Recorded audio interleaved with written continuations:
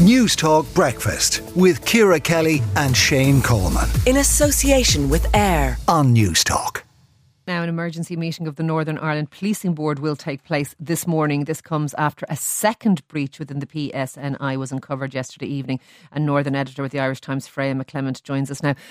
Freya, explain to us, we know we already heard about the data breach of the Freedom of Information data that was released. Tell us a little bit about the second breach as well.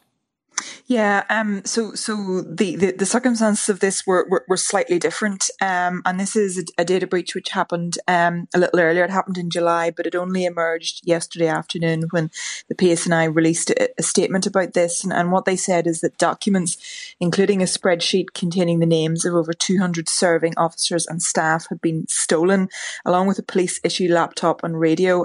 Police believe it was stolen from what they describe as a private vehicle in the Newton Abbey area on the 6th of July, and they said they've contacted the officers and staff concerned, but obviously coming after the previous revelation, something again of concern to officers. Yeah, and I note that some of the information that has been breached and released was the names of officers working for MI5 and various sort of arms of the policing service.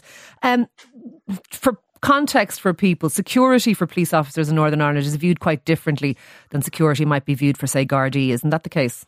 Yeah, absolutely. I mean, you know, we're 25 years on from the Good Friday Agreement, and that kind of idea that people might have had of, you know, police checking under their cars every day and things like that. People might think that was something that happened exclusively during the Troubles. That still goes on today. I mean, police officers, civilian employees, still have to be very careful about their security, particularly people from Catholic or nationalist backgrounds.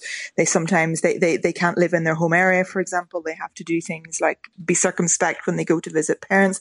They have to leave sports clubs, and sometimes even their families and friends don't know. They don't always admit that they work for the PSNI. Yeah, absolutely. And this is down to very real security concerns, because when you look at the threat from distant Republicans, and we saw earlier this year, listeners will remember the attempted murder of the senior detective John Caldwell in Omagh, when he was you know wrapping up after sports training in Omagh with his young son, and was very, very seriously injured in that attack. So this is a very real threat, and that explains some of the shock and anger among serving police officers and civilian staff. Freya, the Chief Constable's position, is that in question now? I know Sammy Wilson of the DUP has certainly called upon him to consider.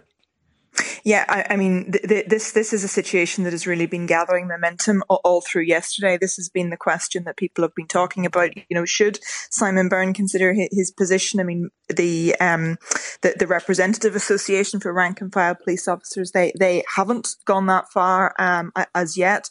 I think what was key is that Simon Byrne did cut short his summer holiday to come back today to answer questions. So I think a lot will depend on what happens at the Policing Board meeting today. Yeah, it seems slightly unlikely that this can all be justifiably pinned on some very junior member of admin staff.